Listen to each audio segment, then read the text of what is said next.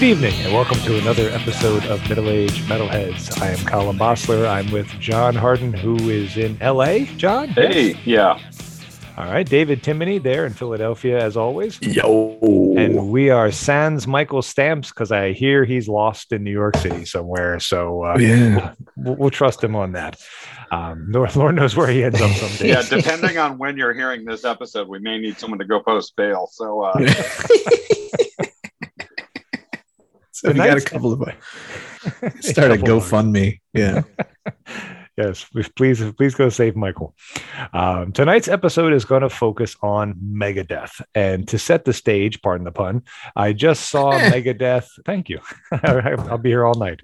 I just saw Megadeth on the Metal Tour of the Year in Camden last Wednesday, the 15th of September. And I, as I have been many times with Megadeth, I was impressed. I think that they're a solid band, always have been a solid band. They're not in my top 5, but they're definitely in my top 20 of my bands. Megadeth's not in your top 5? No, not my top 5. Dude, you were on these guys a lot, considering they're not in your top. Well, the top 5 is rarefied air. They're really good, but that doesn't put them in the top 5. I'm sure you have a lot of bands you like, but then it doesn't make the top 5. No, I don't. Okay. All right. So hold on. Who was at this gig? Some band Trivium, who I don't like the name. Well, not some band. The band. Well, they opened with Hatebreed. Hatebreed was just amazing. Hatebreed, right? I don't know them as much as I should, but I feel like I've heard good things about them, and I've heard a couple of their tunes, and I like them. But it's one of those bands I hear about, and I like forget to go check out more of. Like on Wednesday when you did. They were the opening. They were like the opening act. Yes, they were the first band at 6 o'clock. Because I've never even heard of Trivium.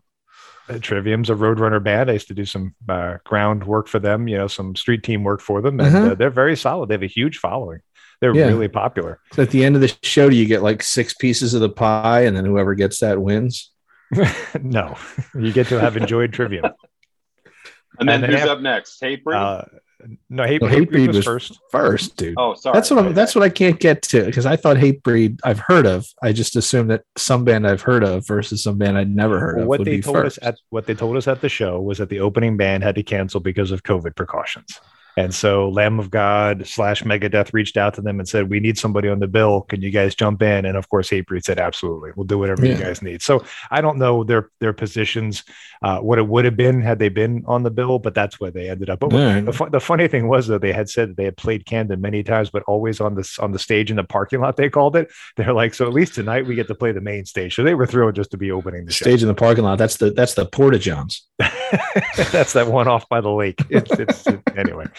Then was Trivium, and then Lamb of God was on. And I have to tell you, I really think that this tour was headlined by Lamb of God. I really do. The crowd went apeshit for Lamb of God. They owned the place. The crowd respected Megadeth, and they enjoyed Megadeth. They went apeshit for Lamb of God. They were over the top with the energy, and the crowd was absolutely eating out of their hands, singing every word, jumping up and down. It was Lamb of God was really the star on Wednesday night, and then Megadeth in an hour at the end of the night. So I was surprised how short Megadeth's set list was.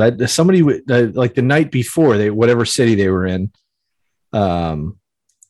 and I just couldn't believe the set list was like 12 songs.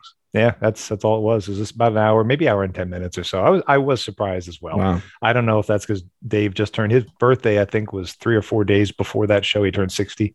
So I don't know if it's just. I did notice that his fingers didn't seem quite as loose and didn't seem quite as his guitar playing. I noticed some drop notes here and there, so I don't know what that can be attributed to. So does that only take it to 5 solos per song instead of 6 to 7, or just less notes per solo? Oh, got it. Yeah. Okay. But anyway, so tonight's episode is expanding on Megadeth, and as David pointed out, I've been a fan for a long time. I actually have been a very loyal fan for Megadeth. I haven't come and gone, in their catalog. I always check out all their stuff. I have stayed true even when the albums weren't selling a whole lot. And I think each album has a nice gem here or there. I still think that they deliver. What I like about Megadeth compared to other bands is it's very listenable music most of the time. It's very straightforward and friendly. I can get on with the hooks. I can get on with the lyrics. Which, I'm saying, like, it's got thrash it's got thrash embedded in it, but it's not unreachable.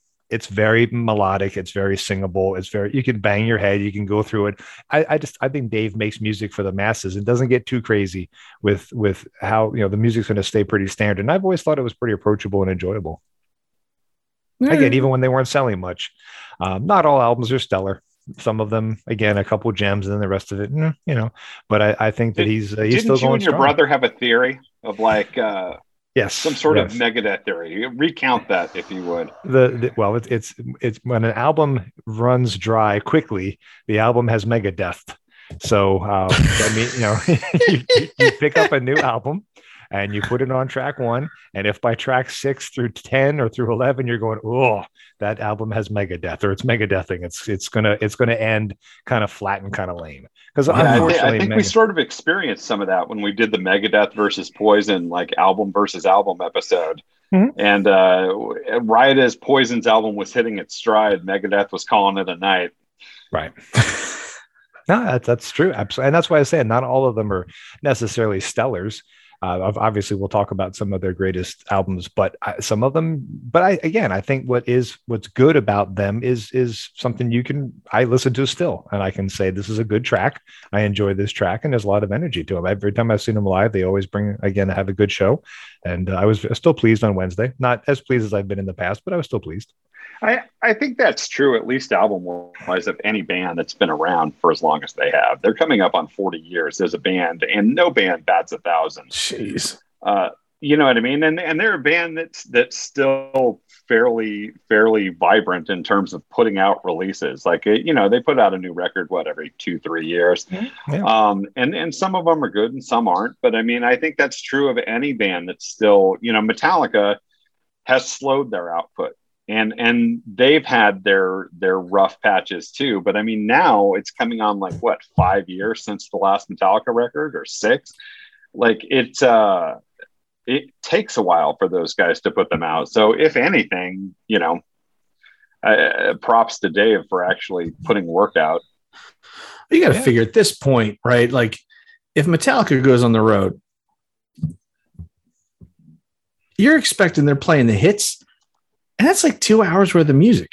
100%. Like you'd be mad if they skipped a tune. You know what I mean? Like you go to an established band and they're going to play the record, right? Maybe they skip a couple of clunkers on the record, some of the filler.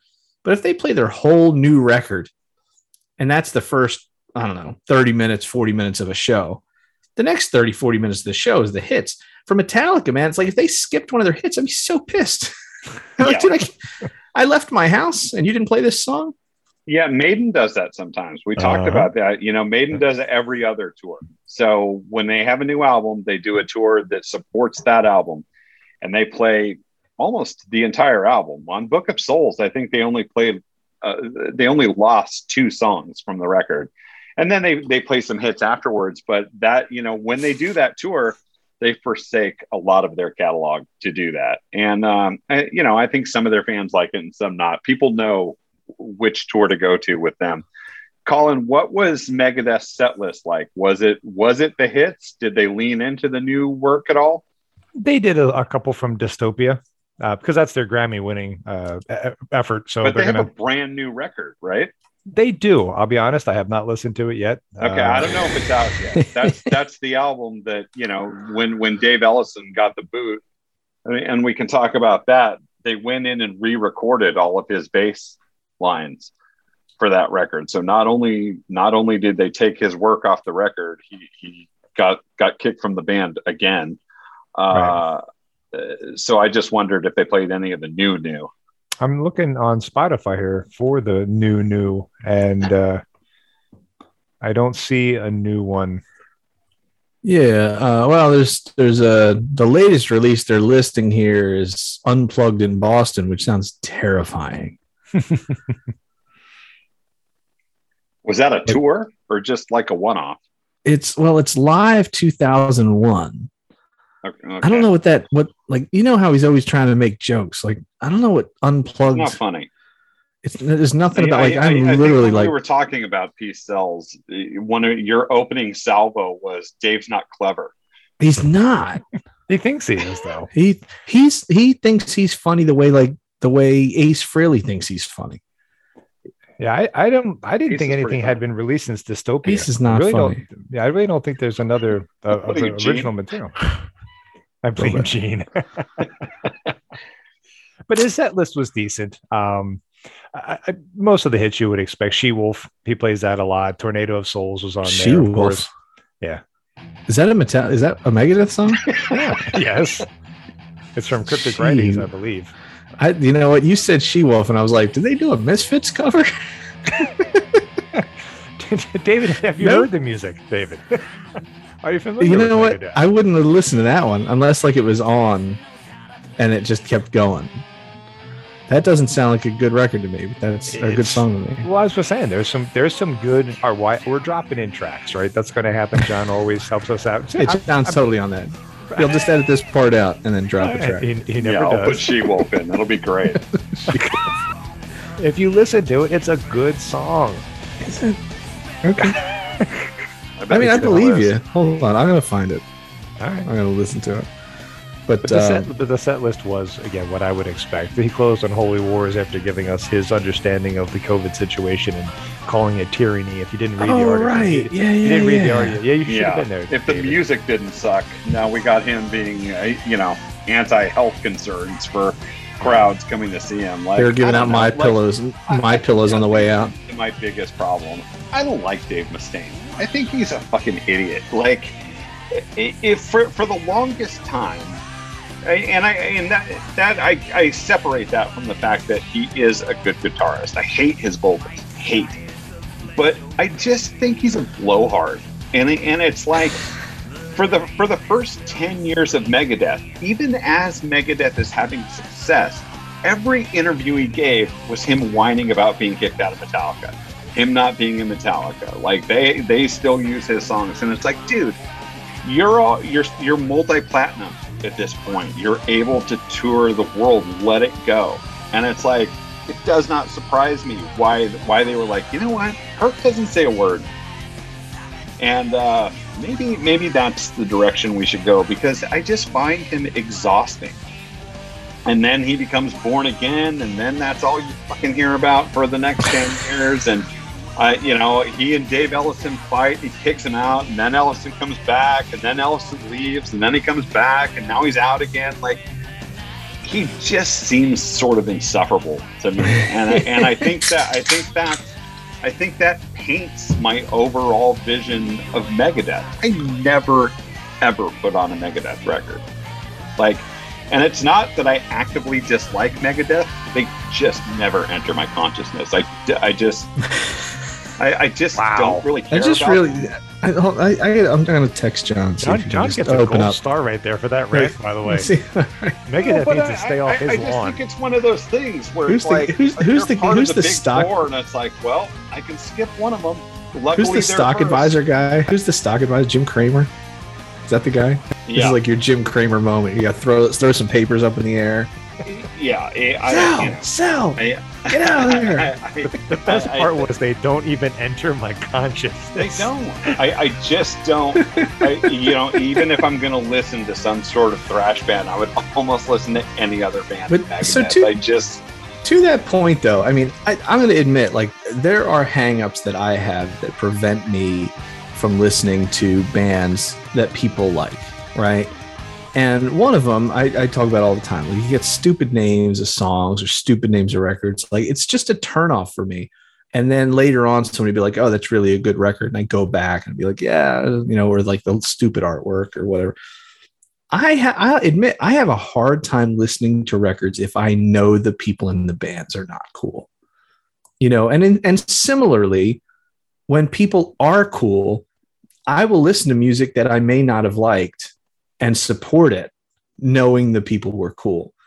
And, we've done that kind of through the podcast even, it's like having, sight unseen, we meet somebody because of the podcast. And I am so much more willing to like listen with an open mind and a forgiving ear when I know the people in the band are cool. Sure. That makes sense. And I John, I'm with you a little bit on this. Like, there's a part of me whenever I listen to Megadeth, and I'm like, it's freaking Dave, man, you know, and it's tough.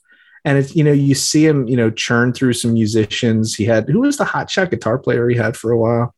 Didn't he have like, Jason? Did he have Becker or Marty Friedman or something? That's who it was. Marty Friedman. Marty Friedman was with him for. Yeah, I was going to say it wasn't Jason Becker. Was David Lee Roth. Marty Friedman was in the band, and you know, I'm thinking when that happened, I was like, I don't know how he's doing it. I don't know how he is keeping his mouth shut and not getting in a fight with this guy every day, because he's 100 times the guitar player Dave Mustaine is. You can imagine being Marty Friedman and have him go, no, let me take this song. Like, all right. All right. We're gonna do 8 in this song. There's plenty to go around. Like, okay, well then let me ask you this question, David. This is an interesting. It wasn't what I had planned, but we'll divert for a moment. We'll banter. So what's the allure of Dave Mustaine then? Because to your point and to John's point, let's just assume for a minute he's a complete asshole and alienates people and can't be dealt with. And he, at the time when Metallica had him, he was a drunk and blah blah blah. Why? Are you reading his Wikipedia page? What is the allure that people continue to want to play with him and see him? What does he have? I think that as a fan or a potential fan, I think he has the same allure as like the Dallas Cowboys, right? Like that he's good. He's a good guitar player. He's got something. I just don't think he's got something. I don't even know. I think he can get people in the door. I still don't think he can keep them. You know, I think once people know, they go, you know what, that was a good, you know, you'll have these people be like, oh, it was a good experience, but it just was not going to work. But I don't know. I don't know that I have a great answer to that. But I mean, I think that's the fan base too. Is like you kind of you get to the point where you kind of respect him because he was in Metallica, or you respect him because you turn the tunes on and he is a good guitar player. But then that wears off. I don't think the charms at the end of the day are worth it for a lot of people. John, what do you think? I think the people that follow Metallica, the people that follow Mustaine, are the same people that might lean into instrumentalists a little bit more. I've always had a problem with albums like Steve Vai's solo records, or someone like Tony McAlpine or something like that. I just find it boring.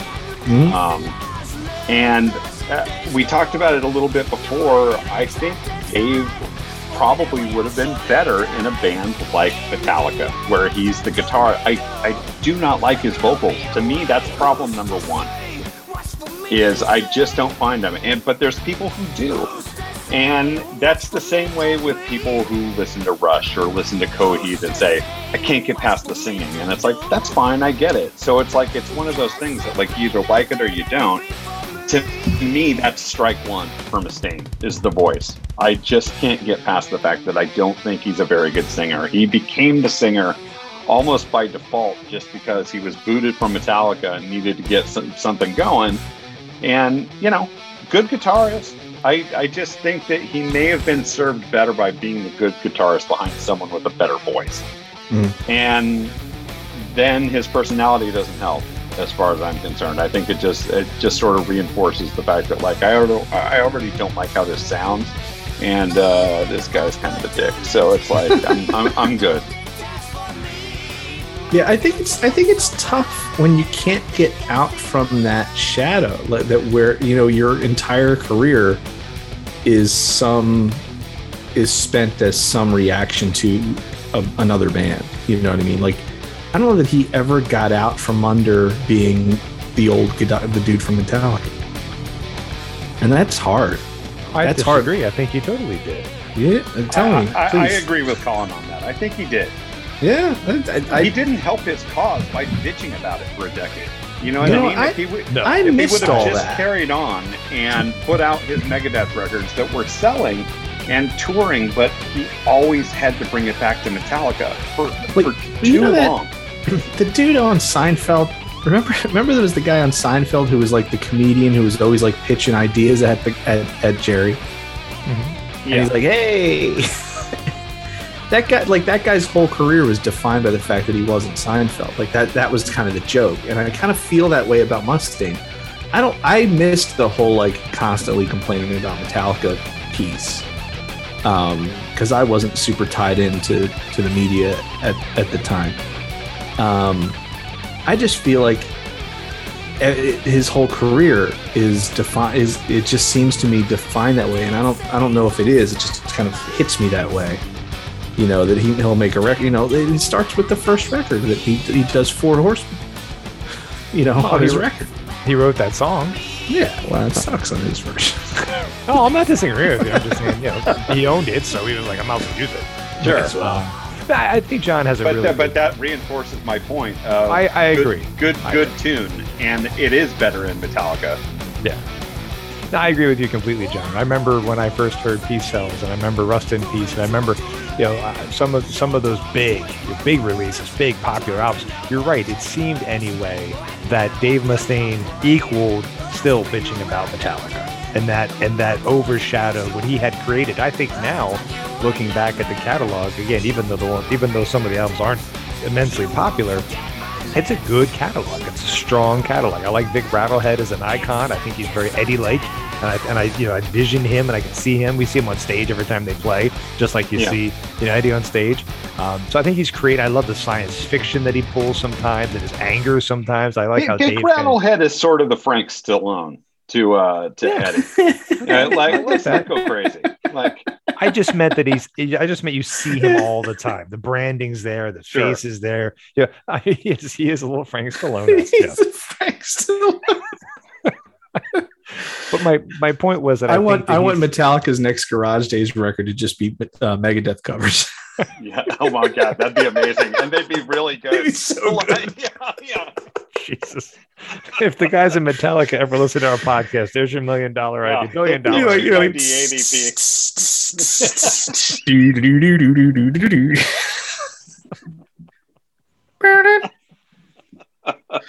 So good. Dear James. Yeah, it would sell more than any Megadeth record. I wish I had this idea when I saw you in the parking lot at Target in San Bruno, but I didn't want to interrupt you with your wife. The K-Pod live hit. Yeah. So to get back on track, I'm listening to Tornado of Soul. I'm sorry, Take No Prisoners right now, which is also in the set list. Hold on. I'm putting this on. Take No Prisoners. What record is that on? Rust in Peace. Rust in Peace. So clever. Get it? Like Rest in Peace. Right. But since it's an alien, Rust in Peace. Right. What's it called? Remember when you called that not clever? Take No Prisoners. Take No Prisoners. He's got such great hooks in some of his songs. Skin of My Teeth, he played that. I'm sorry, not Skin of My Teeth. He played Sweating Bullets live, but he has played Skin of My Teeth before. There's such great hooks in some of this stuff. So he's so good at some of the catchy. I like the little jazz. I like the little jazz drummy part that comes in. Mm-hmm. It's like dun, dun, dun, dun. I have made compilations of Megadeth and popped them in back when you were making mixed CDs. And I'll tell you what, you can pick some 16, 17 great Megadeth tracks. Yeah. And he has Motley Crue-itis to where it's like if you cherry pick the good ones off each album, you can make a really good album. Yeah. I think you take any one Megadeth tune, turn it into 4 different tunes, and you're halfway to a record. Because like, why do you need all these changes? Yeah, well, that's part of him not being in a band. There's no editor. It's like when a filmmaker or a director gets too big, and there's no one there to tap them on the shoulder to go, this movie's getting a little long. You know what I mean? It's like this could be a great, and I think Tarantino falls into that trap every once in a while, to where like you see his early movies. He had an editor named Sally Mankey, and she was sort of the angel on his shoulder saying, what if we did this and cut it up? And it helps those movies. And since her passing, the wheels are off, man. Like now it's just like I'll play forever, and that's Dave Mustaine. There's no one there to say this song would fucking punch someone in the face if it had one solo, but instead it's 11 minutes long. And we talked about it when we were talking about him before, of sometimes it just sounds like sketches, like a bunch of like he took his demos and like, this was a sweet riff, like let's make that solo number 4 in the song, and it's like that does not help the song structures. Like, I'll tell you what, this song is good, man. This is the kind of tune that like really grabs like the thrash crowd. You know, like this could still, this is, you know, those throwback thrash bands that are out nowadays, you know, like the Lost Societies and folks like that, doing this kind of, like, this song is great. He could do like 20 of these songs. You know what I mean? It's like, it's very straightforward. He does over 20 different albums. To John's point, there's one on each album. But I mean, this kind of like straightforward rocker, you know what I mean, is good. It's got like some Mustaine type stuff, little bass riff, breakouts and stuff. But this, you know, it reminds me of Nuclear Assault. You know, just like very intense right out of the gate. It's only 3 minutes long. You know, that's perfect. You know, go the Slayer route. Just like ignore everybody. Write 3-minute songs and go home. And he's got a lot of those along the way. I'm not sure what you're listening to, but Take No Prisoners. No, I meant what service you're using. Oh, I'm on Apple Music. Okay, Mr. Bosler. Find somewhere in there from the Last Action Hero soundtrack. By the way, A+ soundtrack, A+ movie. Last Action Hero, the Schwarzenegger. Yeah, it's so much fun. A+ soundtrack, B+ movie. All right. See, check out Angry Again. What a great tune from a wonderful, again, soundtrack. But that is a ripper. That's a good soundtrack. Tune. Really? It is so good.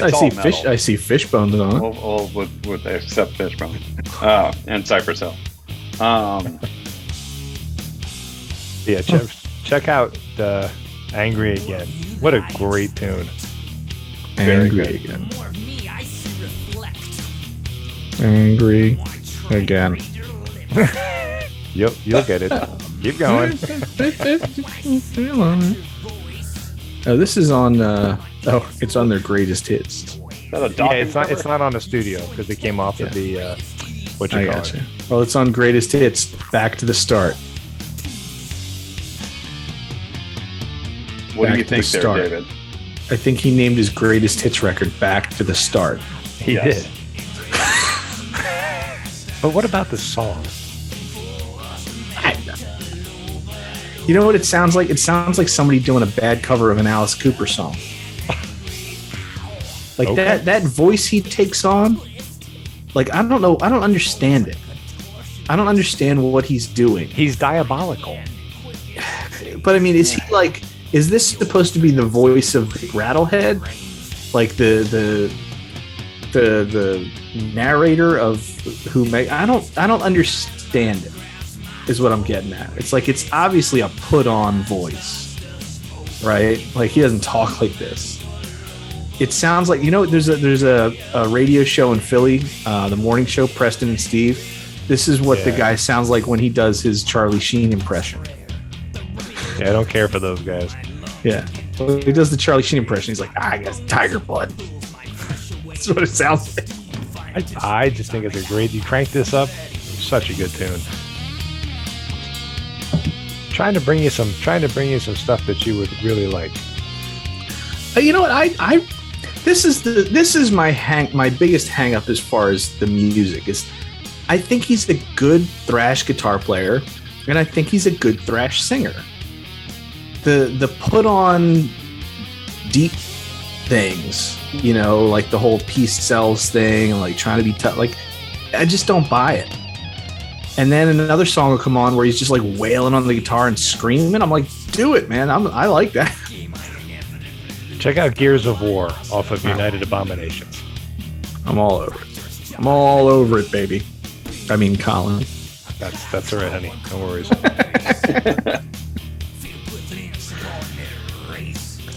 But I mean, it's. I can't argue entirely. You know what I mean with their success. I mean, the fact that they're even included in the Big Four, right? I mean, they're not. That speaks. They're not a big four? No, Slayer and Anthrax. Slayer, Anthrax. I thought Megadeth was. You're right. My apologies. Yeah. My apologies. Sorry. But I mean, you could totally ditch him and put in Testament. That'd be better. But you know, obviously they're successful. Obviously they have a fan base.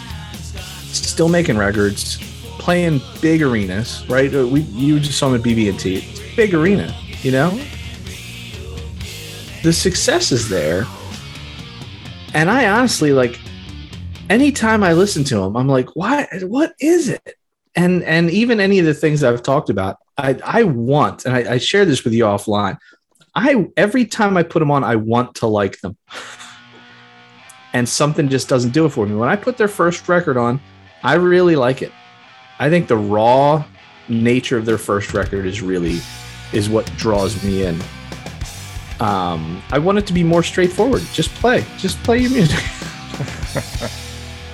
You know?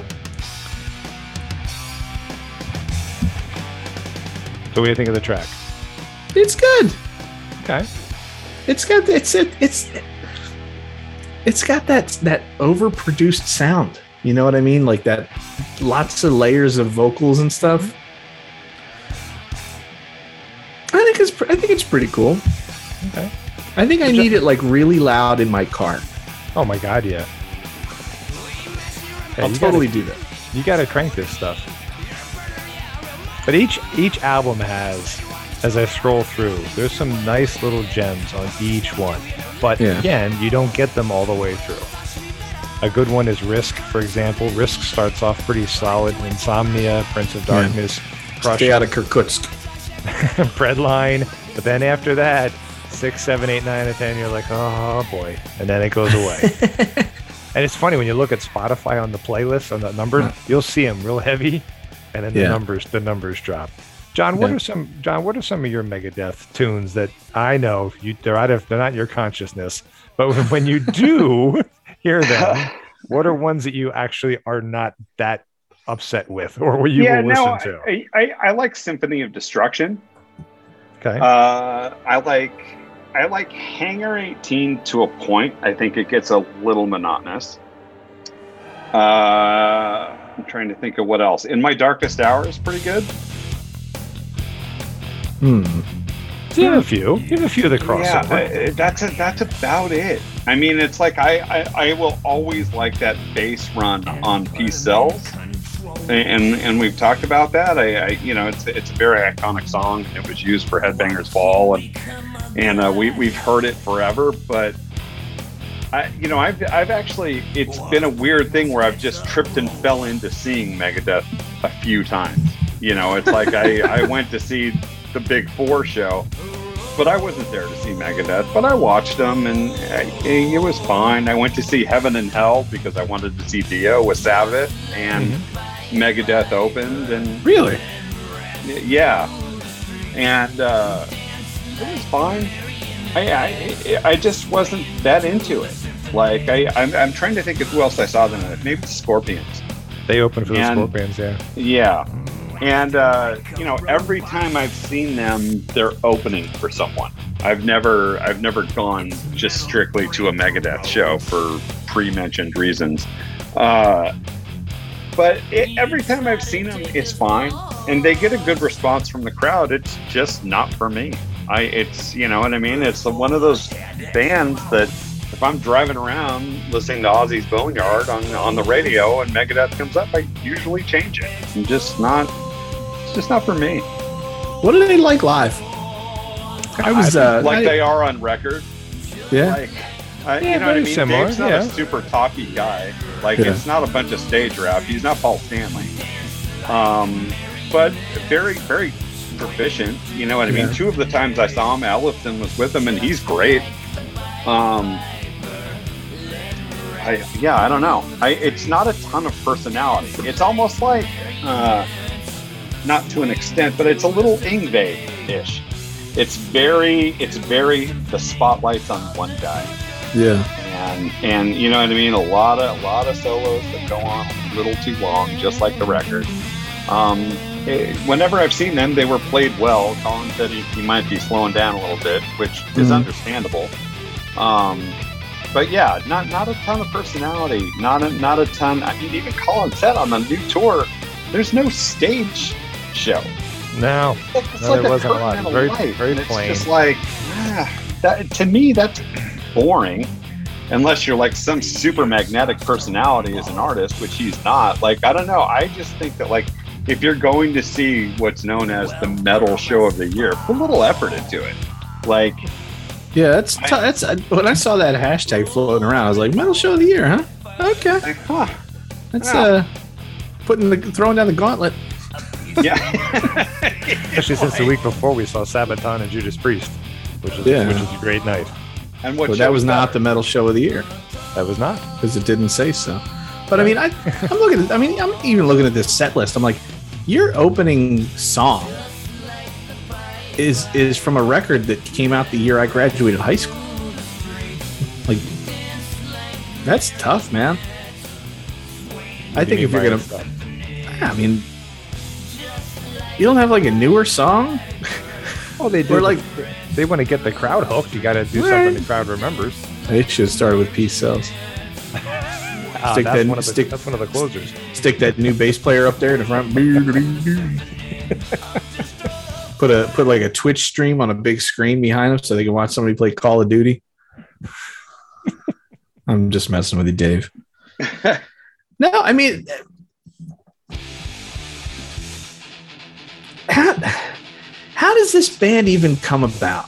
You know, like, we talk about these bands that like lose a guy and they go off and do something else. You know what I mean? Mm-hmm. I mean, this guy must have maxed his credit cards getting this band off the ground. Well, not according to you from the first one. The first one was pretty raw, pretty basic, right? I mean, he didn't have a great credit card. But I'm just thinking, like, how did that come about? So he gets fired. Now, this is history I don't know. Did they give a reason he got booted from Metallica? Being drunk too much. Yeah. Ironic that you had two other members go to rehab in their career as well. But, right. I do wonder if that was a bit of a scapegoat, like just an excuse. I mean, that was a band at the time that proudly called themselves Alcoholica in their circle. You know what I mean? They were known for partying. They were young too. You know what I mean? So those are all young guys on a thrash scene that are partying and playing metal and doing their thing. And it's like, how bad do you have to be the guy that's like, you've got a problem? That's like Guns N' Roses kicking out Steven Adler. Oh, dude, you've got a drug problem. Slash doesn't? Duff doesn't? I mean, it's like, you know what I mean? It's like one of those things that, like, yeah, he probably did have a drinking problem. He admits himself that he had a drinking problem, but he wasn't alone. And my guess is after seeing how those bands have progressed throughout their careers, and after seeing things like Some Kind of Monster and whatever, James and Lars are not easy guys to get along with. They are a dysfunctional band to start with. And so just add one more dysfunctional guy to that, and it's like, how they even fucking recorded one record is a miracle. Yeah. So, you know, somebody took a step back and probably it might have been Cliff, and just said, something's got to change. Otherwise, I can go play with any other band in town, because this is bullshit. You know what I mean? And I guess, you know, the short straw was Dave Mustaine. Yeah, I mean, he might have just been like the you know, the capacity. You know, like we can have two, but we can't have three. Right. You know, and that's fair. I mean, and yeah, I think he was. You know, he was the scapegoat, I guess. But it's funny. There was an article years ago about when Shane MacGowan left the Pogues, and they were like, the only person who drank so much he got kicked out of the Pogues. You're right. Yeah. It's like, how much do you have to drink to get kicked out of the Pogues? Yeah. Well, that's Shane like MacGowan the rest of Motley Crue turning their back on Vince Neil, like, you've got a problem. Right. Oh, okay. Yeah, it's me. Hey, for the record, I've never died. Yeah, twice. Yeah, like, Yeah, I don't know. In Dave's defense, I think that might be a little bit of a wives' tale, but who could say? But to tie it back to our last episode, the What If episode, check that out, folks. What if Dave Mustaine doesn't leave Metallica? Do they just implode and they just maybe burn out and that's it, and they're all dead in their mid-20s? I mean, to go back to that Guns N' Roses analogy, it did not stay. What made them popular could not hold together. Like they put out 2 bloated projects after a stellar debut record, and then it just became too much. They got too big, the excesses were too much, and it just imploded them. And that may have been what happened to Metallica. It's hard to say. Because you look at what they did with Dave Mustaine, and it's so good. But it's a tale as old as time. Band members not being able to get along, and also after Kill 'Em All, although it's revered and critically and by fans, didn't sell that many copies.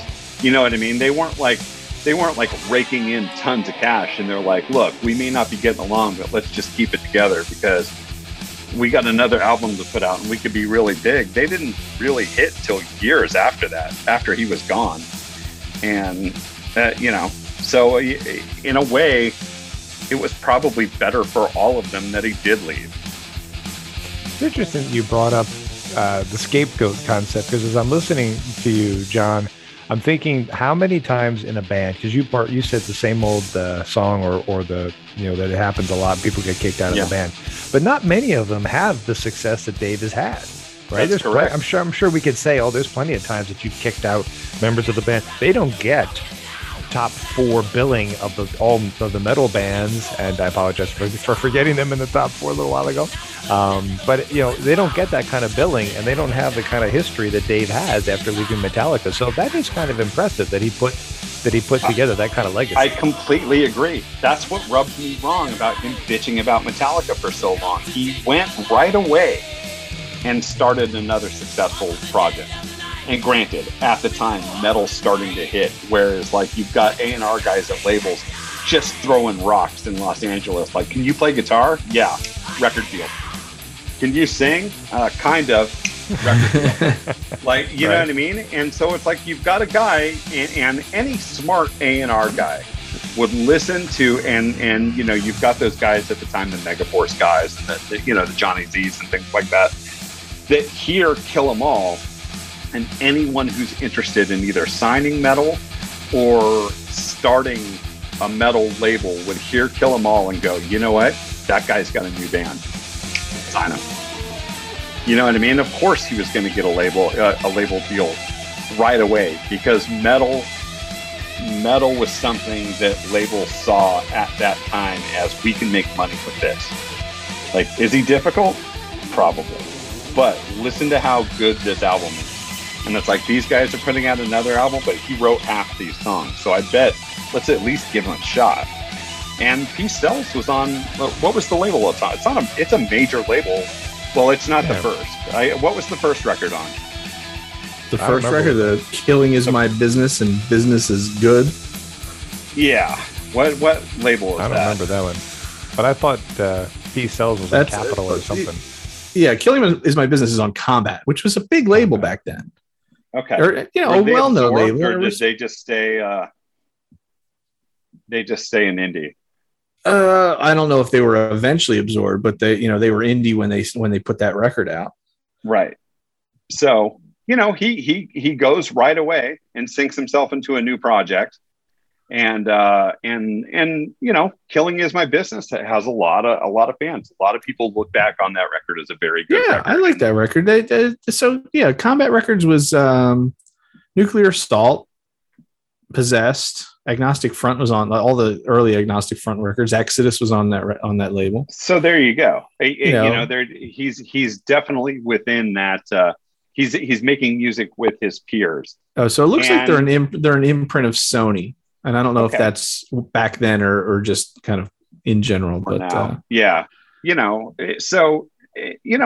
comes out of the gate right away and puts out a pretty good record, enough to win the major labels, in his case being Capitol Records, who also had Iron Maiden, and Iron Maiden was starting to sell a lot of units, was probably looking for other metal bands to sign, and they gave Dave a deal.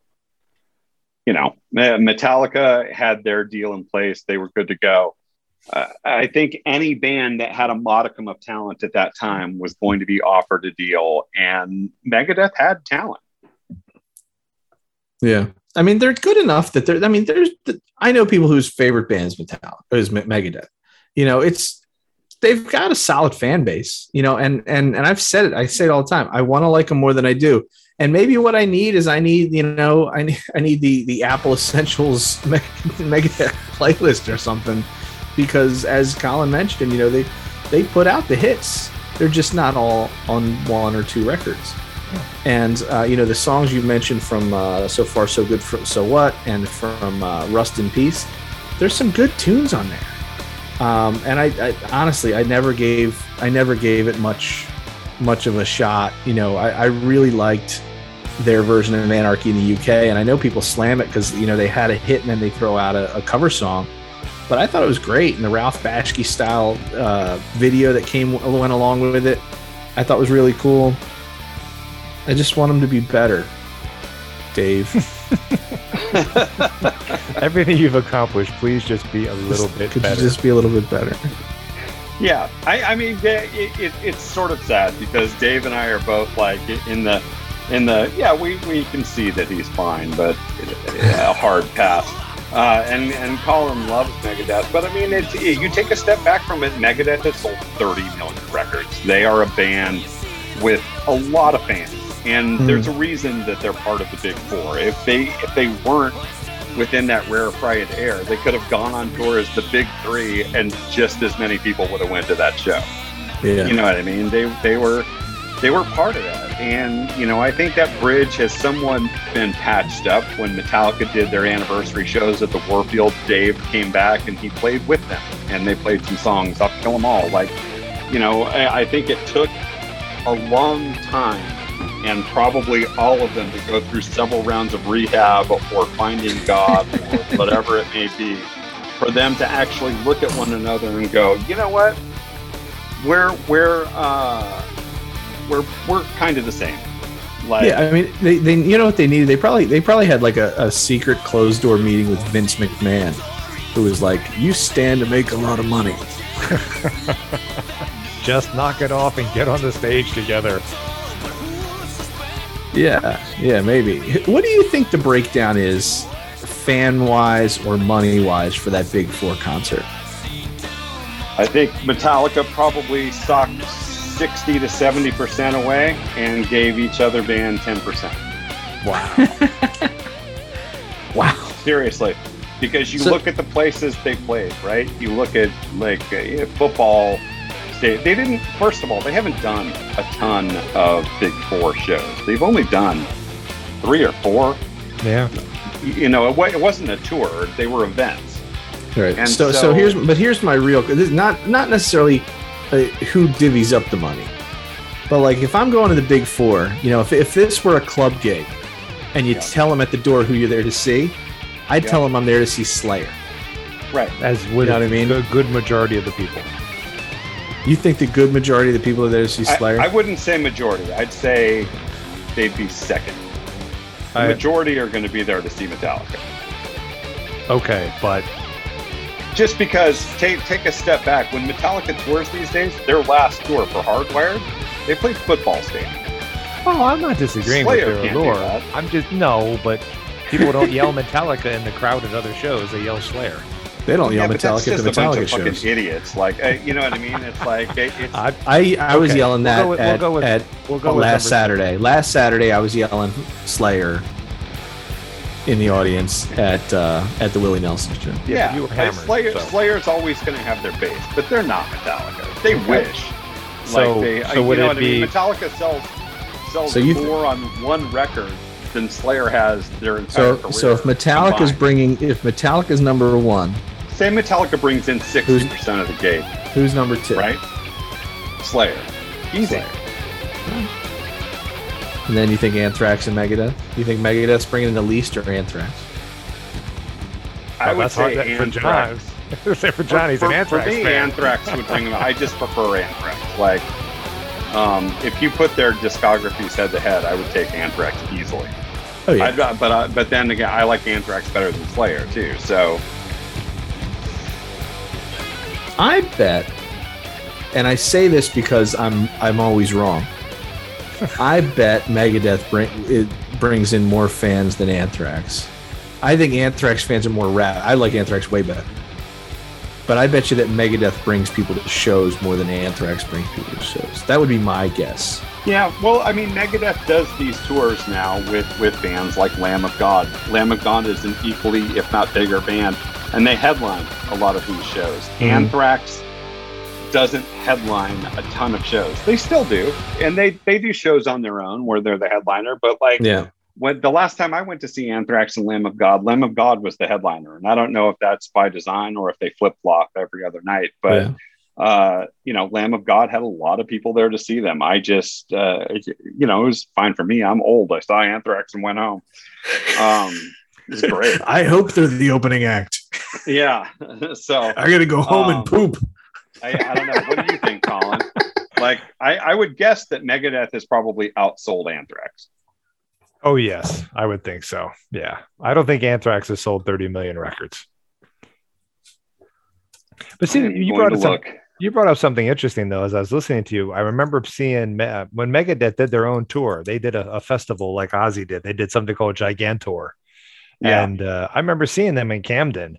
And they do manage to, at the time when they put these festivals of the year or tours of the year, they do bring a lot of people, a lot of bands with them to get the people excited.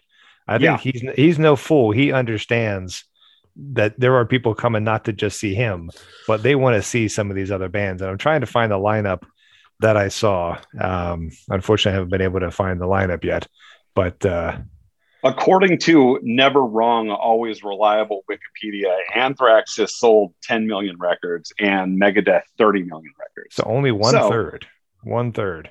Yeah. Right, so there's a 2019 article. I would almost guess that like Slayer, didn't we say on that episode, Slayer's only sold like 6 million records? Yeah. Yeah. You know what I mean? There's a 2019 article.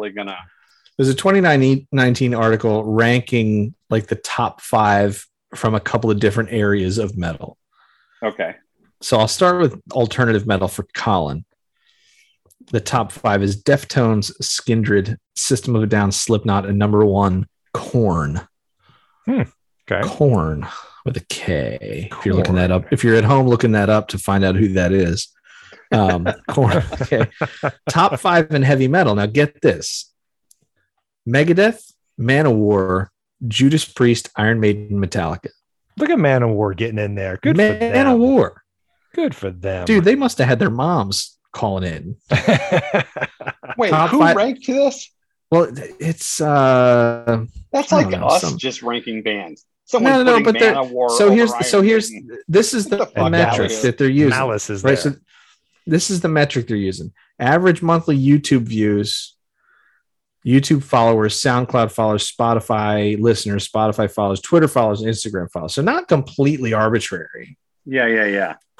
Top in thrash. Except Manowar has like dwarves in a cave, apparently YouTube. Yeah. That's right. You get one of those little bird things like Homer Simpson. So for thrash, they've got Exodus, Testament, Sepultura, Anthrax, and Slayer, which I think is respectable. That little breakdown. And then top 5 in death metal: Cannibal Corpse, Obituary, Black Dahlia Murder, Arch Enemy, and Amon Amarth. Arch Enemy does not belong in that group at all. Well, Black Dahlia Murder doesn't some belong website. in that group either. I don't know what you're reading, but that is bullshit. You're right. Metal top 5 in power metal. There's like 3 bands on this list I've never heard of. Okay. And I like power metal. Stratovarius. Sure, I've heard of that. Sonata Arctica. Halloween. Right. Dragon Force, which sounds like a kid's cartoon. Dude, Dragon Force is and Sabaton. Actually, Sabaton. There you go. Number 1, baby. Number 1. Symphonic metal. 5 bands I've never heard of. David would hate Dragon Force. Yeah? Do they sing songs about themselves? dude, Dragon Force. throw on Through the Fire and the Flames and just enjoy a little taste of that. That's going to go against my theory of too many solos in one song, because Dragon Force really goes for it, and they're fast. Yeah, I can't remember Henry's last name, but Henry, the guitar player, he's amazing. This dude he's got chops for days. He's really good. Yeah, those guys are good, and I mean they switch around singers too often. It's Herman Lee. I'm sorry, Herman. That's his name. Yeah. Who am I looking up? Shred. Hold on. Who am I looking up? Dragon Force. Dragon Force. Yeah. What's the name of the song? Through the Fire and the Flames. It's on every Guitar Hero ever released. It's so hard on Guitar Hero. Oh, it's crazy. Your fingers are all like it's nuts. You guys play a lot of video games. Well, I tried to. Yeah, but I do like that band and album. They had the singer that's on that album is DP Tharp, and I think he's in Skid Row now. But yeah, I'm a little bummed he left Dragon Force, because that was pretty good. They got to change their name, dude. They literally sound like a kid's TV show. They kind of are. Their videos are like that too. There's a lot of guitar playing going on right now. You think it's just some solos in Megadeth? Yeah, I know, right? That's all those horsey sounds. I like those horsey sounds. It's pretty good. So, Colin, you wanted to kind of get an overview of the catalog of Megadeth. I look at this list and I swear to you, I don't remember half of these records coming out. Now, they fly under the radar for a lot of people. They really fly under the radar. And now, there's some of the records I knew about, like that first record that I never listened to until within the last couple of years. And some of the records that I recognize the cover stuff, but I haven't listened to. Right. But why don't you kind of help me here with what's going on? Because obviously Peace Sells was the breakout record, right? Right. That's kind of the reason everybody knows who they are. Sure. And then after that was So Far So Good, So What? I'll be honest, I'm not a big fan of that one. It's okay. It went platinum, but yeah. And So Far So Good for What? So that's the one with Anarchy in the UK on it, which I love. Yeah. And Hook and Mouth is on there, and it's okay. I don't think it was. I don't know. I don't put that. That's not my go-to. But it's obviously it's platinum, so people enjoyed it. But Rust in Peace, I think, is their seminal work. I think that's the one that everybody says if you're going to go listen to. That's the one with the alien on the cover, right? That's the one with the alien on the cover, correct? And he's dressed in his suit and tie and all that stuff, reaching into the capsule there. And then after that, they hit it with, things he met. That moved so many units, it's insane. That was which one? Countdown to Extinction. It has the gentleman, it was in prison or something, his skinny old man on the front. Yes. And it's got, some of probably their biggest hits. It has all of the ones that people, my experience anyway, really scream. They know the words. They know Skin of My Teeth. They know Symphony of Destruction. They know Foreclosure of a Dream, Sweating Bullets. That one's, and by the way, if you High Speed Dirt is a good track off of that album. It's a ripper of a tune. Okay. Yeah. I'm totally gonna have to scan through a bunch of these records and make myself a good thrash playlist. And after that, they have again some other ones that don't necessarily explode. Euthanasia didn't explode as much. Risk didn't have the big push, but Cryptic Writings was very popular. Had Trust on it. The World Needs a Hero, System Has Failed. They just start pumping these things out every few years. And again, each one of them, if you listen to them, there's some nice tracks on there. Right? They do Megadeth at the end, and they don't necessarily close. I did some promotions for United Abominations and Endgame. And again, the crowd was there in full force when those albums came out. But then when they were in those shows, though, I don't remember if it was you or John that made the point, Dave Mustaine didn't play. Like when Endgame came out or when United Abominations came out, they had one track, maybe that show, maybe two, that they would play. The rest of it was their hits. because I think Dave understands the crowd's not there necessarily to hear all the new stuff. They want to scream the songs from Rust in Peace. They want to go back to the songs that they can sing while drunk. So I don't think he necessarily needs to support. I mean, let's face it, right? The crowd I was with last Wednesday night, by the time these guys were on stage, people were hammered, but they were singing. They were singing into the top of their lungs when he was playing some of these songs. And then Dystopia came out, and they won an Emmy. Grammy. Grammy. So that's the one they won the award for. Okay. Yes. Yep. Yeah. It's amazing. I mean, like I said, I'm the worst of us as far as like paying attention to things like bands that I don't listen to all the time. But this is one of those things where you go back and you look and you realize that a band has 15 records out or something, and you're like, where have I been here? What's been going on? And some of it is really good. Some of it is I feel like I owe it to myself to dive deeper into Megadeth. And every time I do, I'm for the most part pleasantly surprised. It's not the same draw, and it's not fair to them to compare them to other bands. You know what I mean? It's I'm trying to be more open-minded, Colin. I appreciate that. I don't like it. I don't like it. We know that it's a tough thing to do, but I appreciate it. And I did find out that Gigantor, by the way. I found the lineup that I saw that day. They had a band called Death Division, which I do not recall at the moment, but then they had Newstead, which was obviously Jason Newsted's band, which I thought was pretty cool, and Device, which was the gentleman from Disturbed had a side project, and they had Hell Yeah and Black Label Society before Megadeth. So it was a strong night. It was a good night. I think anything that has Black Label Society, you're going to call a strong night. Well, yeah, you could have like the Mandrell Sisters reunion featuring Black Label Society, and you'd be like, "This is fantastic." I hope you're ready for November 6th. They're going to completely Mandrell Sisters. No, Black Label Society. Black Label That's good. Society. That's nice. I like that. That's pretty good. Very, very witty of you. Dude, they were awesome. Year before that, they had Motorhead on stage with them, so that's pretty cool. That is pretty cool. We're going to Black Label Society, right? Is that the? Yes, we are. That's cool. Yeah, I remember that. This Saturday. Remember, this Saturday we have Jane's Addiction. And we got Jane's Addiction, the barbecue, and The Offspring, and Cheap Trick. Yep. And then you and I are going to go see Primus the week after that. Remember, this is back to back to back. So, and then we've got BLS on the 6th of November. 6th of November.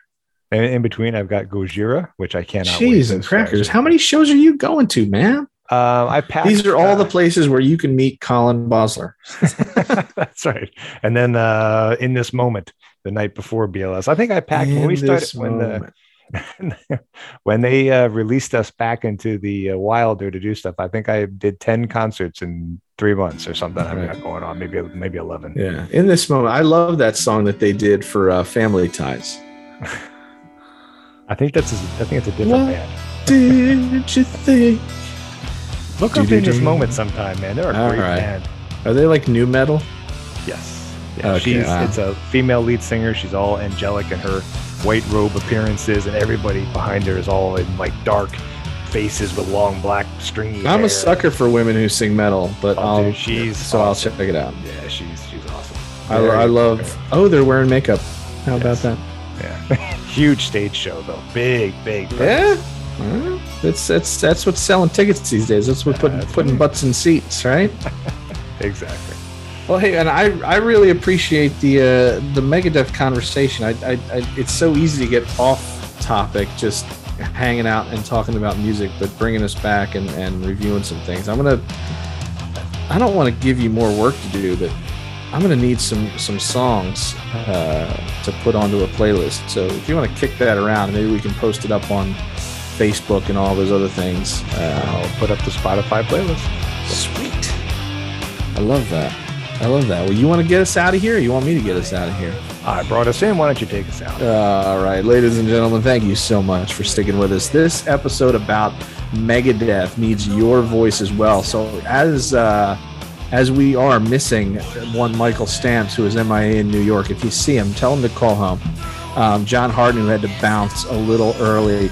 The Metal Lord Colin Bosler, and me, David Timoney. If you want to say something about Megadeth, if you want to give us some input, some insight, or some songs that we just have to listen to, put it up on the socials, put it up on Instagram, put it up on Twitter or on Facebook. You can tag us, you can get on our pages, and we'll retweet it, repost it, and check it out. So on behalf of everybody who loves old people and metal, thank you for listening.